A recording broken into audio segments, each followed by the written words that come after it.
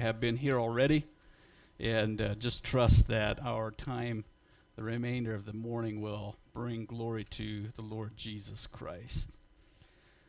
Of all the seasons throughout the year, this probably brings more excitement to me than any other because of the significance of this of what it means and what it has done in my own personal life and the eternal significance that it has had upon my life.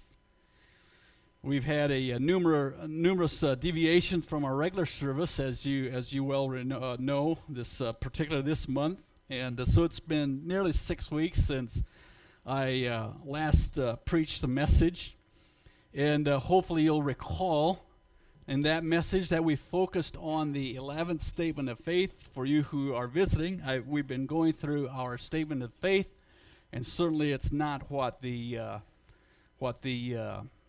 statements themselves that are biblical, but it is a combination of, it's a structure of principles that we get from Scripture, and just sort of going through that and trying to understand why we believe what we do and expanding on that.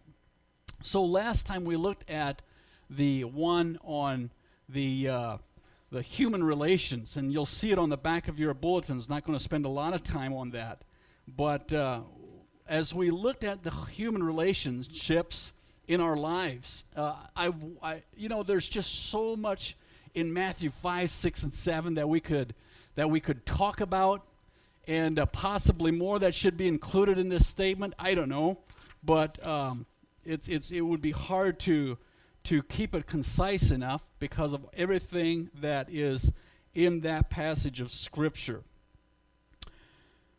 But we can have all the theology nailed down, all the various statements of faith that we have looked at already: salvation, creation, the Word of God, the work of the Holy Spirit, sanctification, etc., etc. We can have all of that nailed down. And yet it is on the level of human relationships where the nuts and bolts of Christianity really are played out. And the question I had to ask myself, the question I'm going to ask you this morning is, how are we doing with those? I was in a conversation with a couple from our congregation this past week in relation to a situation they were facing. And in the course of our discussion, we talked about our shaping values and how that we either shape our values from a human logic standpoint or by Christ-centered principles. That's sort of the only two options that we have, alternatives that we have. And what we read in Matthew 5, 6, and 7 does not make logical sense. Even our bodies, the way that we're created. And we're going to read this or study the passage this morning. But if I were to come up and slap Courtney across the face, his body is created in such a way that he would instantaneously bring his elbow up to defend himself. That's the way we're created. Our bodies are created that way. It is not natural for us to take a blow from someone and then turn right around and take a second one from him. Human logic says, you do that to me once, shame on you. You do that to me twice, shame on me. That's human logic. But is that the way of Jesus? I'm going to have to confess to you this morning that, in fact, I think it was Nate that asked me this morning, how was your week? And I said, I had a tough week. And I had a myriad of relational issues, a problem-solving, I'm going to call them opportunities, I guess, problematic situations that, a lot of it was work-related, but there were also other things. And I just about had it this past week, and I wondered if God was putting me to the test, knowing what I'm going to talk about this morning. And the straw that finally broke the camel's back came with a call Friday afternoon from Glad. And she wanted just some simple advice about a really insignificant situation. And she just wanted some simple input from me. And I don't know, but I had just come out of 3 meetings where we were trying to solve issues. And they were lengthy meetings, 3 separate ones. And I don't know, something snapped. And in a very brusque and terse tones, I said, Glad, I've had it with relationships. I don't care what you do, just make a decision and do it, and we'll do it. That's the way it's going to be. And very abruptly sort of hung up. And I say that this morning, first of all, because I need to confess to Glad that wasn't right. My response was ungodly. It was not the way of Jesus. And I'm sorry about that. But secondly, I just say it because I want you to know that I need this message just as much as anybody else here this morning. I shared a testimony the last time. And you know that my life is not a flawless life when it comes to relationships. But I will say this, that the power of Jesus Christ and the resurrection of Jesus Christ in my life has improved in that area. And I give God the glory. And I want to continue to learn and to grow in that area. Well, last time we had said that we were looking at 10 guiding principles that we find in this passage of Scripture, Matthew 5, 6, and 7. 10 guiding tips that just help us understand how to work relationships. We looked at 4 of them last time. And the first one that we looked at is that we need to understand that tough relationships are temporal and for my character development. It is so easy for us to look at the other person and say, I just like that saying that I would be a good pastor if it wouldn't be for people. It's people that make me a bad pastor, I say that tongue in cheek. But it's so easy to look at the other person and say, you're the problem. If you would be different, I would be different. No, that's not why God brings tough relationships into our lives. He wants us to go inward. The second one we looked at is that we need to, if we keep bumping up against relationships that are strained and broken, then we have to take a look inside our hearts and say, is there bitterness? Is there a grudge? Is there anger that is laying dormant in my heart? Maybe not even in relation to this situation, but are there other residual things that is causing me to keep bumping up against relationships and conflict? And we talked about the volcanic anger and the pressure cooker anger and how both of those are equally destructive. And then the third one that we looked at is be the first to take personal steps, responsibility to clear the offense. Almost in every situation that we bump up against in relationships, we are so justified. I find that for myself. I just feel so justified in this situation. I've done nothing. I've cleared myself, and the other person feels the same way. And so if nobody takes the responsibility, if nobody takes the initiative, then it's going to come into a stalemate. And so just take that step. Lay down whatever gift you're bringing before God, whatever that is. It just says when you bring your gift to the altar, and there remember that a brother has something against you. It's not you that has something against the other brother. It's somebody that has something against you. If you are aware of that, you lay down your prayer time, you lay down your devotional time, you lay down your preaching or whatever it is, and go work it out. And then the fourth one, take radical steps to remove stumbling blocks to maintain lifelong commitments. And I was humored after that message. Someone came to me and he says, "Boy, I'm sure glad God gave us 10 toes because I at least have 6 to walk home on." Well, I didn't mean to inflict that kind of pain, and I'm glad to let God and the Holy Spirit work that out with you.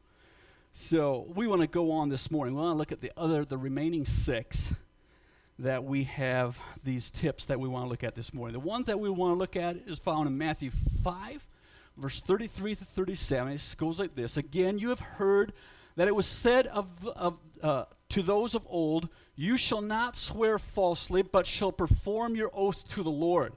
But I say to you, do not swear at all, neither by heaven, for it is God's throne, nor by the earth, for it is his footstool, nor by Jerusalem, for it is the city of the great king. Nor shall you swear by your head, because you cannot make one hair white or black. But let your yes be yes, and your no, no. For whatever is more than these is from the evil one." The tip that I want to leave with you when it comes to relationships is be transparent and honest in your relationships.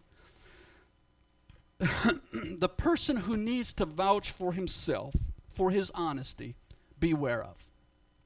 There should be flags when a person needs to vouch for himself. Sincerity is the synthesis to transparent and honest relationships. It's the glue. Sincerity is the glue, the cohesion that brings 2 separate lives, 2 separate unions, and brings them into unity and relationship. Sincerity is being as genuine on the inside as what you are on the outside. That's sincerity. It's really interesting where the word sincere is derived from.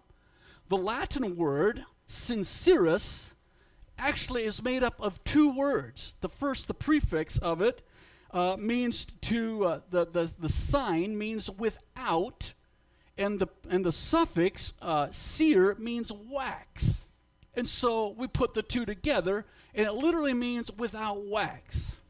Now, according to legend, some unscrupulous old world potters made expensive-looking clay pots by using an inferior clay that did not have all of the pebbles sifted out of it. And so they would make these pots, these jars, and after they were baked, some of these pebbles would fall out of the surface of the pot, leaving an indentation. And so they would take wax and they would fill up these indentations on the pot. Well, that was fine, and they would paint over them. That was fine until they put the pot over the fire. And all of a sudden, the wax would run down the side of the pot. Well, there were other potters who had integrity and who used the best of clay that was out there, and they would make these clay pots, and then on the bottom of the pot, they would write sign "cera" without wax. Hence, no fake. There's nothing but the genuine clay that is there. And that is the way that we need to be in relationships. No wax. No wax. No mask. Nothing to hide. One of the most famous men in American history, Abraham Lincoln, it is said about him that as the artist was painting his portrait, the artist paused and asked him, "Mr. Lincoln, should I paint your cheek with or without the wart?" And his quick response was, "With the wart." And basically what Abraham Lincoln was saying is that when you get me, you get the wart. That's who I am. Why would I want to paint a portrait of myself, of someone I'm not? So as we come to relationships, we must be sincere in our relationships. We must be genuine. We must be honest. Be open. If your character extrudes this trait, there will be little need to vouch for yourself. Your yes will be yes. Your no will be no. there will be no reason for you to cross your heart and hope to die, because you are who you are. The fear of man brings a snare. You've heard me say that time and time again. And maybe the reason it is because that's been such a big issue in my life. But I'll tell you what, some of the most free experiences that I have in my life, when I can lay down the fears, the expectations of what men have of me, and live my life before God, knowing that it is not you, it is not the other person that I will answer to at the end of time, but it is before Christ himself. But I had better be clear that's just not my own personal and selfish desires, but that it is truly before God that I answer and that I make my decisions. So be transparent and honest. The second one the second one today that we want to look at is the following verses 38 to 42. You have heard that it was said, an eye for an eye and a tooth for a tooth. But I tell you not to resist an evil person, but whoever slaps you on the right cheek, turn the other to him also. If anyone wants to sue you and take away your tunic, hire the best lawyer and tie him and fight back. Let's reread that one.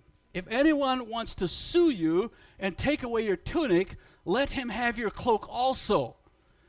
And whoever compels you to go 1 mile, go with him 2.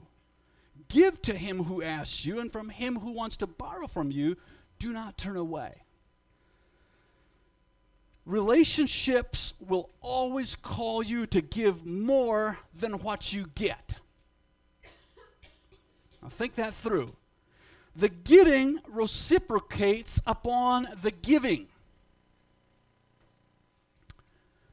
In other words, what you get out of a relationship is directly contingent upon what you put into it.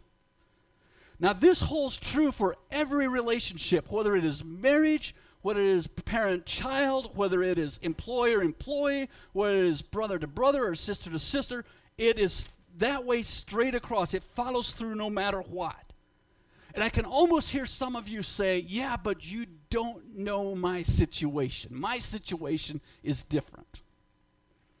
Some of you have put in endless amounts of energy into a certain relationship with very little in return, or at least very little visible return.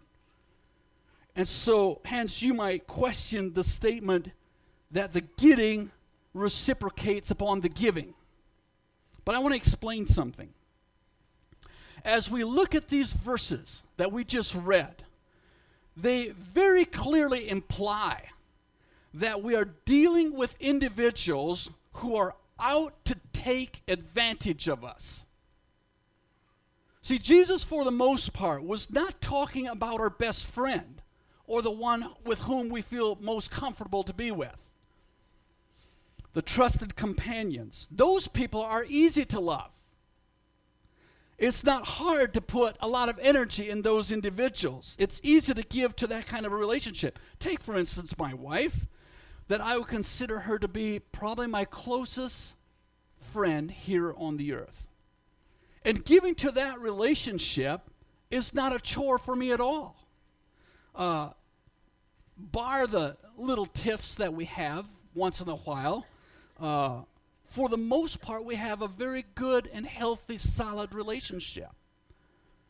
But I can think of other relationships in my life that I really do need to work at in order to give to that relationship. Some of these individuals I find difficult to love. I find myself praying, God, give me a love that's outside of myself, because it's not within me in my own strength to give to that. And these are the ones that Jesus is referring to. He's talking about the person who is taking advantage of us. If I can just put it in really plain terms, they're just jerks. I speak as Paul did. I speak as a man when I say that.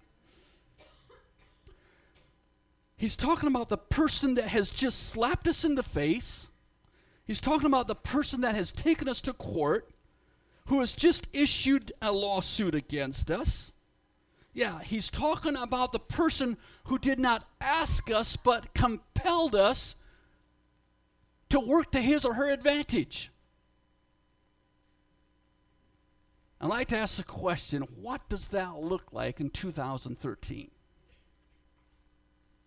Just in society around us, what does that look like? Well, from the response of some, as the noose continues to tighten around our necks, the response from quite a few, obviously, is to go out and buy weapons of self-defense. Hence, the sales of guns and artillery have skyrocketed. They've reached record highs. Stores are being stripped of bullets and ammo as quickly almost as they're being stocked. And unfortunately, yes, even unfortunately, it has pervaded the church. Oh, not the true church of Jesus Christ, but even members within the true church of Jesus Christ. And I think what a sad commentary for those who would call themselves little Christ to put their trust in tasers and guns, which really diametrically opposes just what Jesus taught us.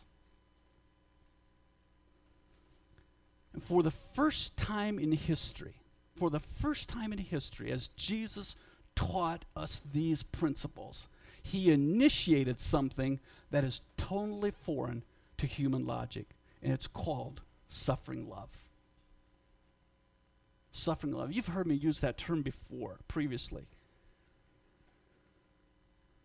This goes beyond the term non-resistance. You can resist. You can resist from striking back. But if you only resist, if that's the only thing that happens, you're missing a key element. And the key element is to give back with suffering love. That means that you might have to take a blow once or twice from the same person, from the same individual. But you're willing to do it. When you choose to respond with suffering love in the face of adversity, you choose the way of Jesus. And this is not a small order. It's not a small order. And in fact, it can only be accomplished through the power of Jesus Christ. That's the only way it can be accomplished. Suffering love will be most difficult to put into practice, particularly not with those who come against us with physical weaponry, but what even makes it harder if it is from individuals who call themselves brothers or sisters and come against us with words and actions that leave a scarring heart. Guns and bullets can only destroy the body, but words and actions have the potential to destroy soul and spirit. And so sometimes it might take a second beating, but suffering love that can only come through Jesus Christ is the answer, not tasers and guns. The seventh tip that we want to look at is verse 43 to 48. You have heard that it was said, you shall love your neighbor and hate your enemy. But I say to you, love your enemies, bless those who curse you, and do good to those who hate you, and pray for those who spitefully use you and persecute you, that you may be the sons of your Father in heaven, for he makes his sun to rise on the evil and on the good, and sends rain on the just and the unjust. For if you love those who love you, what reward have you? Do not even the tax collectors do the same? If you greet your brother only, what do you more than the others? Do not even the tax collectors do so? Therefore, you shall be perfect, just as your Father in heaven is perfect. And the tip that we have here, the seventh one, is overcome evil with good. Very simple instruction or a tip that helps establish good, solid relationships. Loving your enemy is a test of perfection. Our natural inclination is to love our friends and hate our enemies. A human response for our enemies is to desire their destruction and to wish them harm, to separate ourselves, to reject them. That is a human response to our enemies. But I think it's important for us to first understand, why are they our enemy? When you realize that there is something like this, and maybe it's just as simple as the fact that you have taken a stand to follow Christ, and really they are not your enemies, but they are the enemy of Jesus Christ, and hence have responded in that way. Maybe that's the case. However, it is also quite possible that we have enemies because of something that we have done to offend them. And if that is the case, then we need to go back to tip number 3, and we need to make the first step to go reconcile ourselves to them. After all, that's what Jesus did with us. He took the initiative to seek us out, not us him. And we need to do the same in our relationships. Jesus gives us 4 very simple instructions on how to overcome evil with good.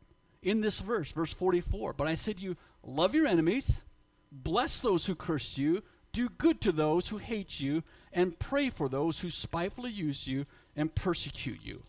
So the 4 ways that we respond is to love, is to bless. By the word, that word bless, I was just looking at that in the Sunday school this morning. Even the women who blessed Naomi. And you know, it's easy to bless those who we love. And those that we come along, get along with good. It's easy to bless those. But it is something different to speak well of someone who is against us or who is our enemy. And this is the case that Jesus is making right here. When there is a broken relationship. The word bless, our English word bless, means to speak well of another person. And it is actually the word in Matthew, in the Greek, is actually where we derive the word eulogy. To speak well of.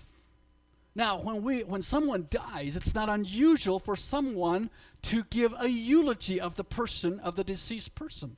We speak well of that person.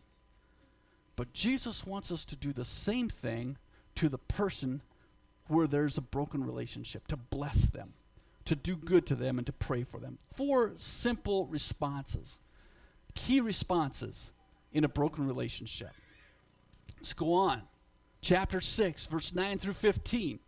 In this manner, therefore, pray, our Father in heaven, hallowed be your name. Your kingdom come, your will be done on earth as it is in heaven. Give us this day our daily bread, and forgive us our debts as we forgive our debtors. And do not lead us into temptation, but deliver us from evil. For yours is the kingdom and the power and the glory forever. Amen. For if you forgive men their trespasses, your heavenly Father will also forgive you. But if you do not forgive men their trespasses, neither will your Father forgive your trespasses. The tip, number 8, is be slow to blame and quick to forgive. I started my last message listing the 10 top what of 2012. Do you remember? The top 10 most ridiculous lawsuits in 2012. And we concluded that message saying that there was a common theme that ran through that tied all these lawsuits together. And what was it? What was the theme that ties them all together? Shifting blame, right? This is what we end up with when we shift blame, when we do not take responsibility for our own actions. And we end up with this bizarre kind of lawsuit going on around us. And we say, why? It's because people are not taking responsibility for themselves.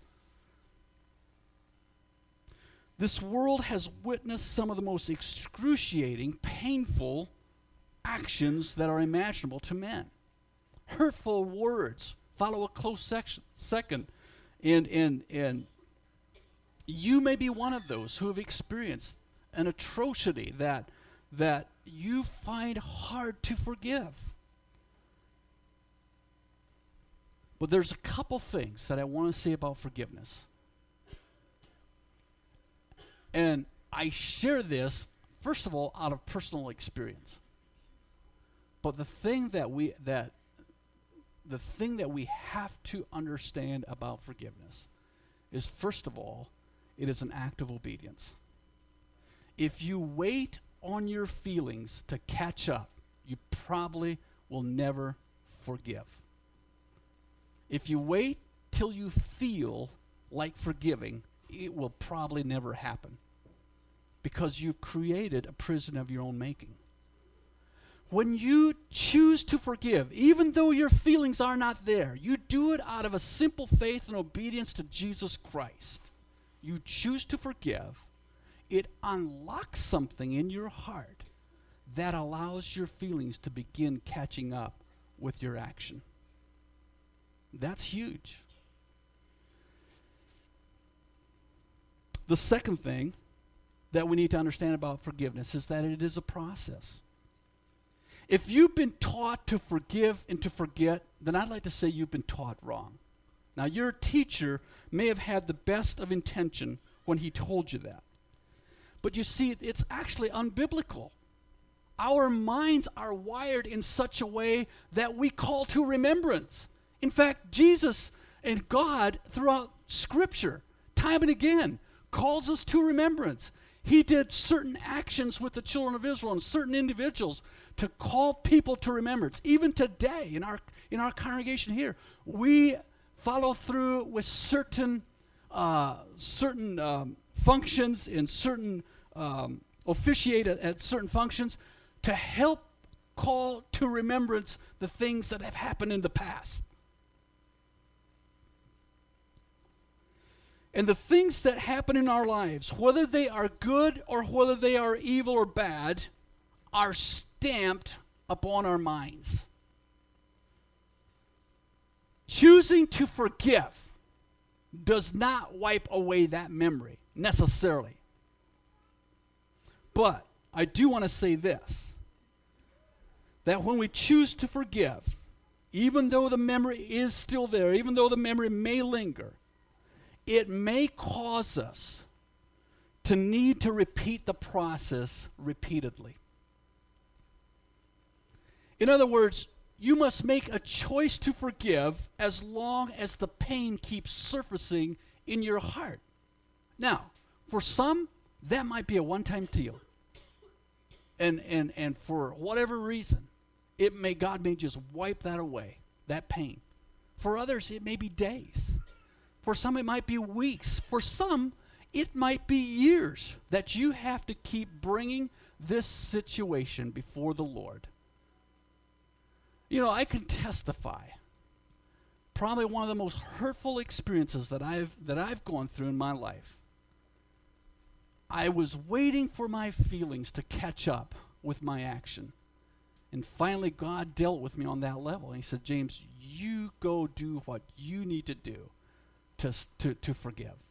And out of obedience, and I kept arguing with God. I said, I will. Just let me feel like I want to do. I don't want to be a hypocrite. And he said, no, go. Go and seek forgiveness. And when I acted upon that obedience, that obedient act, something happened that the only way I can explain is the power of Jesus Christ bringing healing. It unlocked something in my heart. I was free. And I released the other persons. And because of that, then, God could begin to let my feelings catch up with what I did. Now, it was a process. It didn't happen overnight. And even today, depending on the situation and what is said and what is done and the persons involved, it can trigger something in me. But you know what? It's not nearly as painful, not even close as painful as it was back then. And I can easily take that back to the cross and say, Father, I choose to lay that down. I choose to forgive and walk in obedience with you. And so that's what we need to understand about obedience. There's another one that we find in chapter 7, verse 1 through 5. Judge not that you be not judged. For with what judgment you judge, you will be judged, and with what measure you use, it will be measured back to you. And why do you look at the speck in your brother's eye, but do not consider the plank in your own eye? Or how can you say to your brother, let me remove the speck from your eye, and look, a plank is in your own eye? Hypocrite, first remove the plank from your own eye, and then you will see more clearly to remove the speck from your brother's eye. The tip that I want to leave with you is always remember that I've got the log, the other person has the speck. Human logic thinks that I have the speck, the other person has the log. Nearly all my life, I've worked with wood. Right out of high school, I went into this construction crew, and I did that for nearly 13 years. Even when we moved up north, I did a lot of construction work with the native people around the facilities there where I was at. Plus the fact that we cut about 40 cords of wood every year to use at the facilities there. Anyone that knows how much a cord is realizes how much wood that is. And so and now today, I work around, even in the shop. When I go back in the shop, there's dust and wood chips and that kind of thing that we contend with. All this to say that there's very little that is more painful and more annoying than to have a wood chip in your eye. Most everything comes to a standstill until that's taken care of. And sometimes we need help to remove the offending member. But what occurred to me one day as I was trying to pick out yet another piece of sawdust for my eye,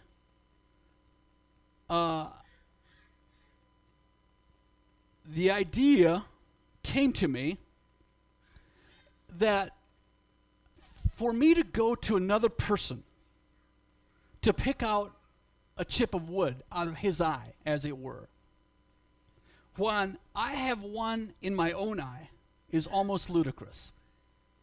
It's pretty silly. Yet that is often how we play it out in life.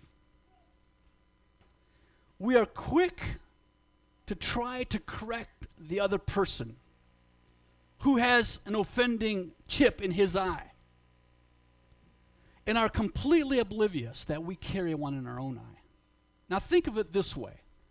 If I put a piece of a wood chip on the end of my finger and I hold it away from my eyes 30 inches, it looks fairly small. But if I take that same chip and put it right in the center of my lens, all of a sudden it's magnified many times over. The thing that has helped me understand relationships, and when I think about the other person, what's the big deal? What's the big whoopee? Why are you so, listen, the chip is in his eye. It's magnified. And I have to put myself in his or her shoes. I have to see through their lens. The chip is right up in their eye. That's all they're saying. It's magnified. And so it has helped me to understand that I need to remove my own issues from my life in order to be able to at all even begin helping the other person. I've got the log, you've got the speck. If we would just live by that principle alone, then I'm sure, I'm convinced that our levels of relationship would improve immensely. There's one more relational tip that I want to talk about. And it's found in verses 15 through 20 of chapter 7, where it says, "Beware of false prophets who come to you in sheep's clothing, but inwardly they are ravenous wolves.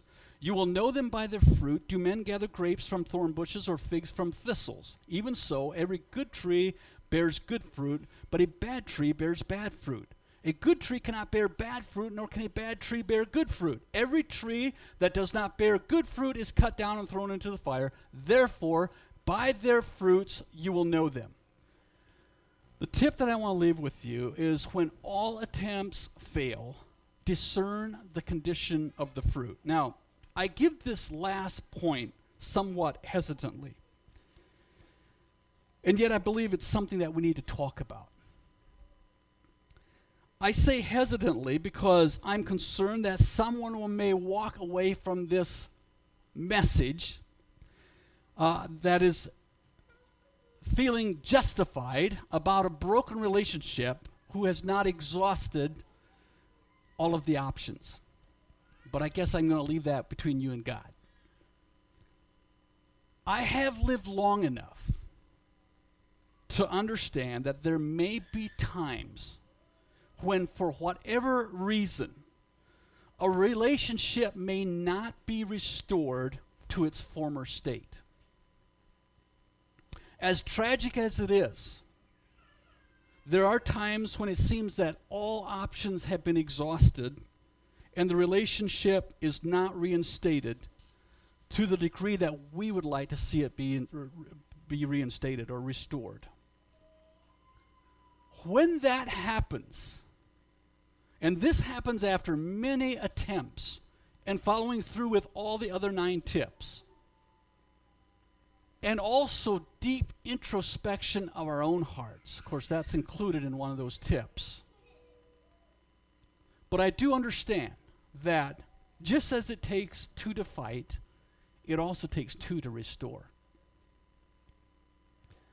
Paul seemed to understand this principle when he gave us a bit of insight in the book of Romans, when he said, if it is possible, as much as depends on you, live peaceably with all men. I take that verse to mean that there's a teensy-weensy bit of room that we may bump into relationships that may not be as peaceable as what we would desire them to be.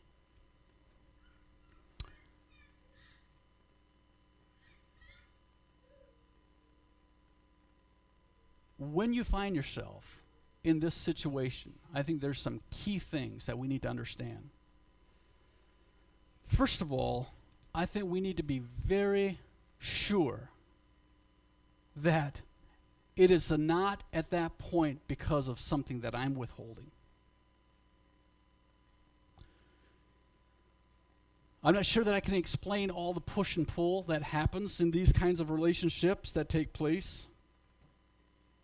But I need to make certain that I have carried whatever part of responsibility I have played into the situation. I think if we find ourselves in this situation, I think we need to discern the fruit. And yes, that's biblical. And no, it's not judgmental or unrighteous judgment. I think there are times that fruit is contaminated with foreign fungus, as it were, bitterness, envy, pride, jealousy. I don't know what all it could be. But maybe there are some things in the relationship that is causing the person to stay bondage and hostage in the relationship. And the relationship may come to a stalemate in some sorts. If at that point you walk away from the relationship, wiping your hands and with a smirk on your face, I could say that you've probably not exhausted the options. I think a godly person in this situation will walk away from the situation with a heavy heart and a broken heart for the condition of the fruit and the relationship. I think he will lament the loss and continue to search his own heart to see if there's anything he or she could have done differently to avoid this relationship being where it's at. And the second thing that they will do is I think they will make sure to try to learn from their mistakes and attempt to course correct so that future relationships will not end up in this way. And so a lot of responsibility comes back to us. If the other person does not want to reconcile, it does take 2 to reconcile. But if the other person refuses to reconcile for whatever reason, I think there's a lot of responsibility that still comes back to ourselves. And so I felt like we needed to talk about that as well. Well, as we look at these tips and the relationships that God has brought into our lives, it can only be experienced because of the power of the resurrection in our lives. And that's what gives us hope. I want to conclude with the verse that Jesus prayed for everyone. He said, I do not pray for these alone, but also for those who will believe in me through their word, through the believers, that they all may be one, as you, Father, are in me, and I in you, and that they also may be one in us, that the world may believe that you sent me. Let's pray. And then, Keith, I'll let you